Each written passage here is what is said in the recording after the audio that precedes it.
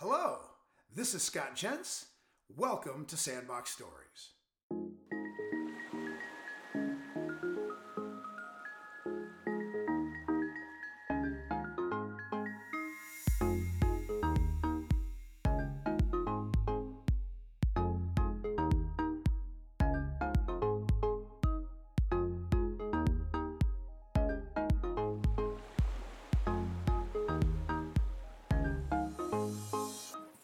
Hello, welcome to the Sandbox Story, in which I'm joined by Dr. Richard Mangan. Dr. Mangan's role is medical science liaison for Sun Pharma, following 4 years of service as medical optometrist and assistant professor at the University of Colorado School of Medicine. An old classmate of mine, I'm thrilled to welcome you to Sandbox Stories, Dr. Mangan. Oh, thanks, Scott. Appreciate it. I almost called you Glad to be Rich. here. That's okay.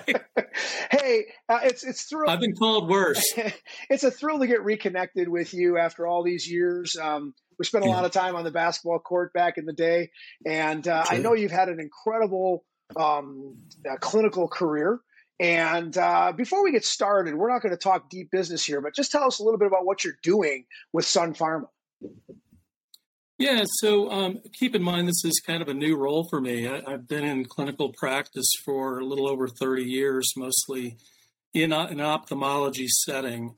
But I've had friends in the past that have made a transition from being a clinician to this role of a medical science liaison, and the transition for them has been a really positive one. So that's what got me interested in it.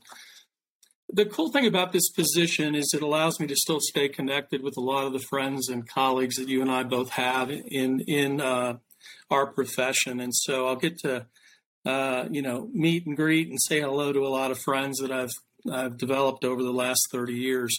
My role is different now in that now I'm more of, hence the term liaison, to our company, so that if doctors have questions about the pharmacology or the biophysiology related to the medicines that our company happens to produce, I can help them and answer questions on how those drug interactions can be expected, both positive and also if there's any adverse reactions, we like to know about that too.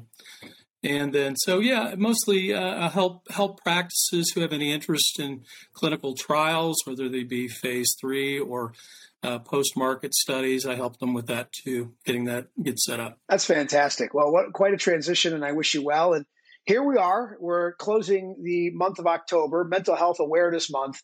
And you just authored a piece at the end of the summer in Modern OD about physician burnout, and you applied it to optometry.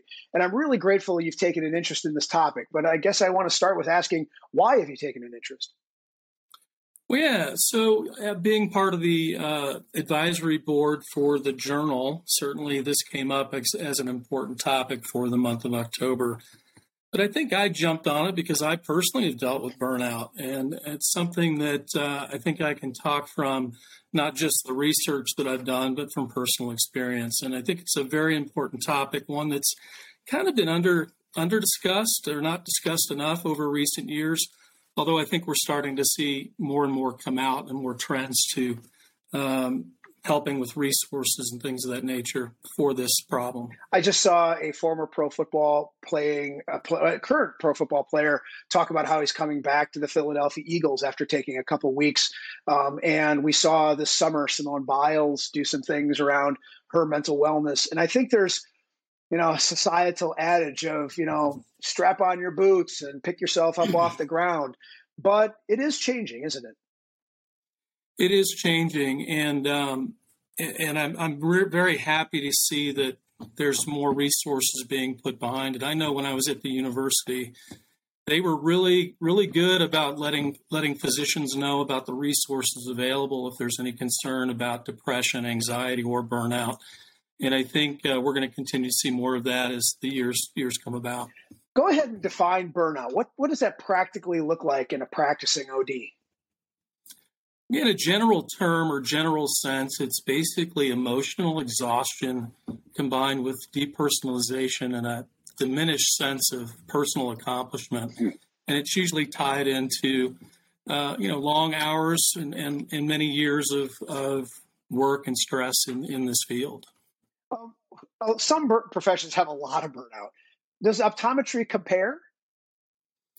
Well, you can, most of the data that's out there right now has really focused on MDs and all the subspecialties. So they really haven't thrown optometry into the mix. What I can tell you, though, from a personal standpoint, as someone who's worked in an ophthalmology practice, and at times have seen volumes of patients up to 60 patients a day, I mean, some of those same stressors and things that can lead to burnout can exist for optometrists too. The setting is very important. We know that the larger the setting and the more bureaucracy, then there's a little bit more risk of feeling like you're not contributing, or it's more depersonalized. And so there's a little higher risk for burnout than if you were in a smaller practice setting. But again, depending on how much volume of patients you see today, or how many hats you wear within the practice, all of these things can kind of contribute.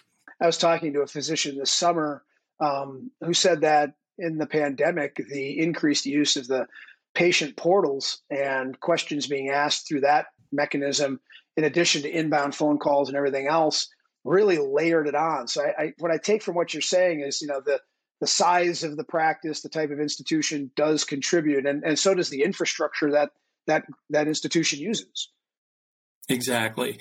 And even when, and I think a lot of these institutions are really trying to make things better. I know I've been in classes to help us be more efficient with EHR and things of that nature, but I've also seen doctors where their volume is so high that not only do they end their clinics late every day, but it takes about 2 to 3 hours to get caught up on the charting that's involved. And then that's cutting into family time and the stress involved with that. We also know that female physicians are at higher risk for burnout, especially during their mid-career years, because they're not only juggling their own career and their own goals and financial goals, but they've got children at home. And we know women, right, are often the primary caregiver of the household. And then they're also stuck because they may have some parents that are elderly that need support too. So it's a very tough time for both men and women, but especially women in that. And when COVID hit, we saw spikes in that as well. And because of the lockdowns, kids are at home and parents were having to figure out how to deal with that, especially when mom's got a career.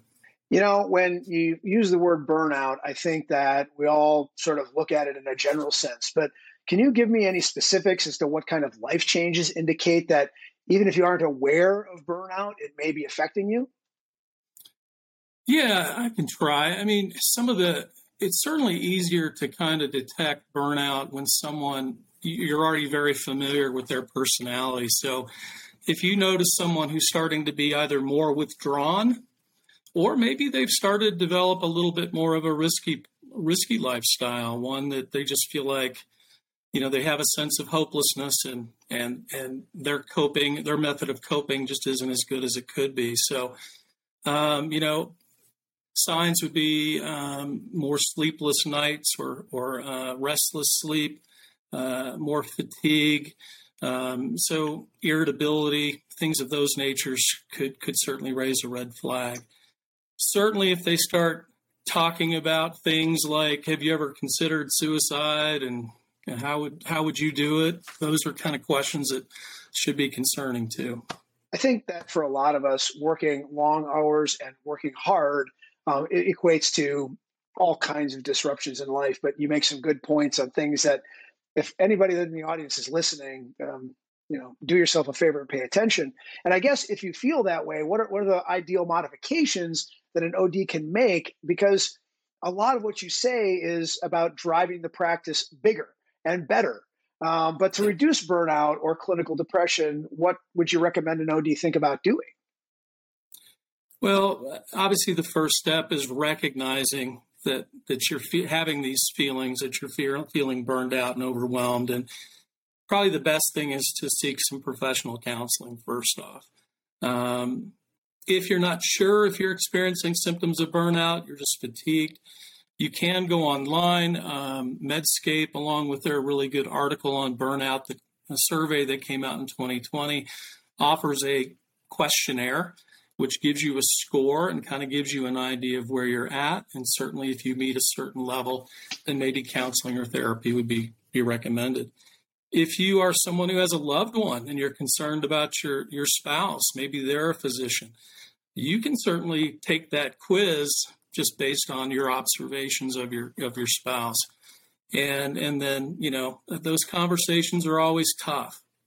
But I have been in a situation where I've been concerned about a friend or colleague, and it's sometimes hard to ask the tough questions, but I try to at least ask one question. Certainly, if they've expressed that they're depressed, is have you ever considered harming yourself? And if that answer is yes, then that's when I really encourage them to get some counseling. I can't emphasize enough the importance of having somebody that's feeling this way and unsure, understanding and admitting that it's not a weakness to think about confronting it. And you bring up, the ultimate risk, self-harm, and worse, suicide, taking of one's own life. What should we know? What should we do to try to help each other to avoid it? It's one thing to ask the question, but in many cases, particularly with partners and spouses, it can get very difficult to bring those tough questions forward. It can result in all kinds of potential conflict. How do we navigate that? Yeah.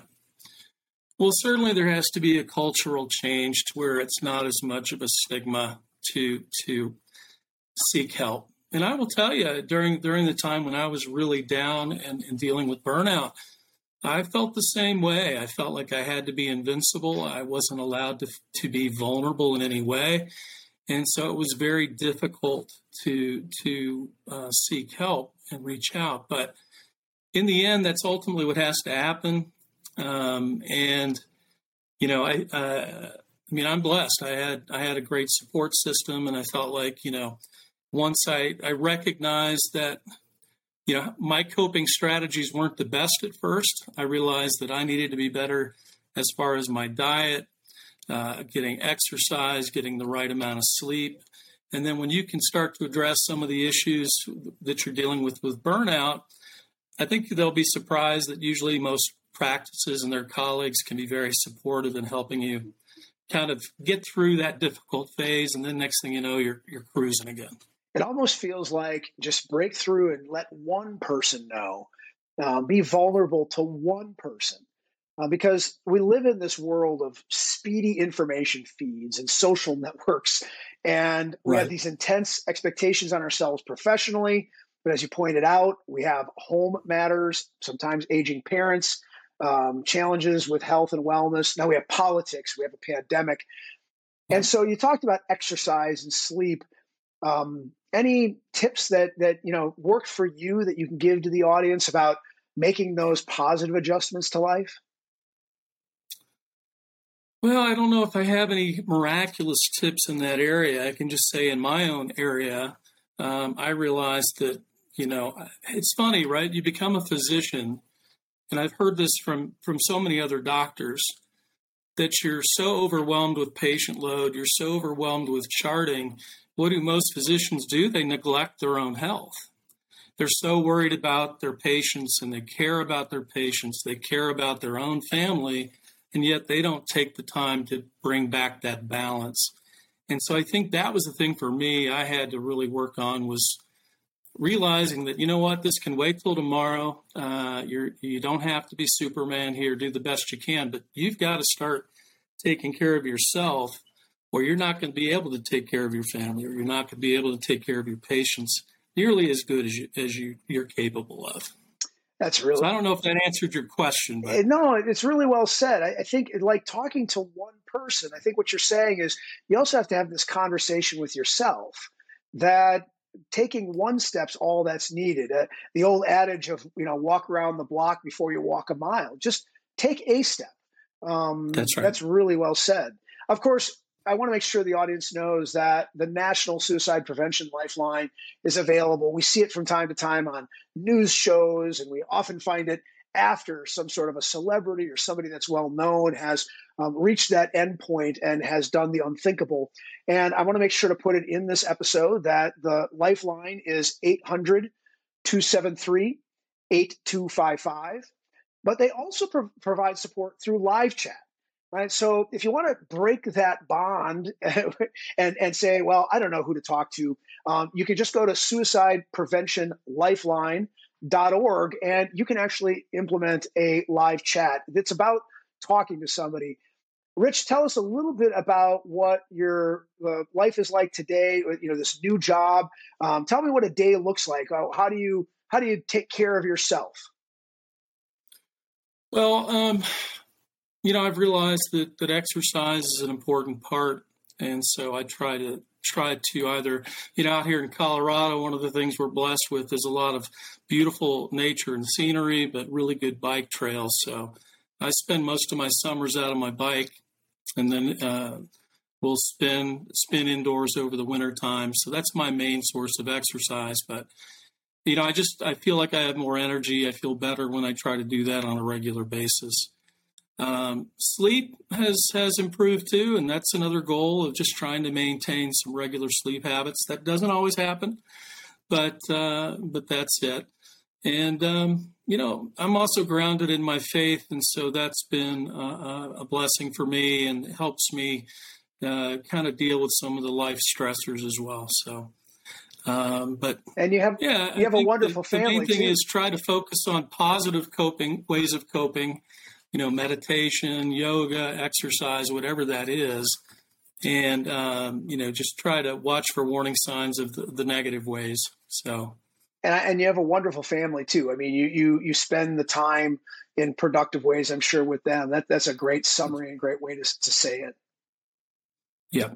The reality to my friends in optometry, optometric technicianry, physicians, ophthalmologists, is that we have this blessed opportunity here with Dr. Mangan to know that there's this article about physician burnout, some references he made in Modern OD in the August-September edition. I'd like you to go take a look at it. I'll put a link out on the screen and in the comments. And I want everyone to understand that sometimes you just feel like this is life. And when we listen to this great story, what we hear is that sometimes life happens at you as opposed to you living it. And it's okay to admit that vulnerability and do well. Dr. Mangan, I can't thank you enough for bringing awareness to this topic. Thanks for being a guest and for expressing yourself both in the written article and here today. My pleasure, Scott. Thanks for having me on. Yep. And to the audience, take care of yourselves and thanks for attending. And until my next Sandbox story, be great at all you do.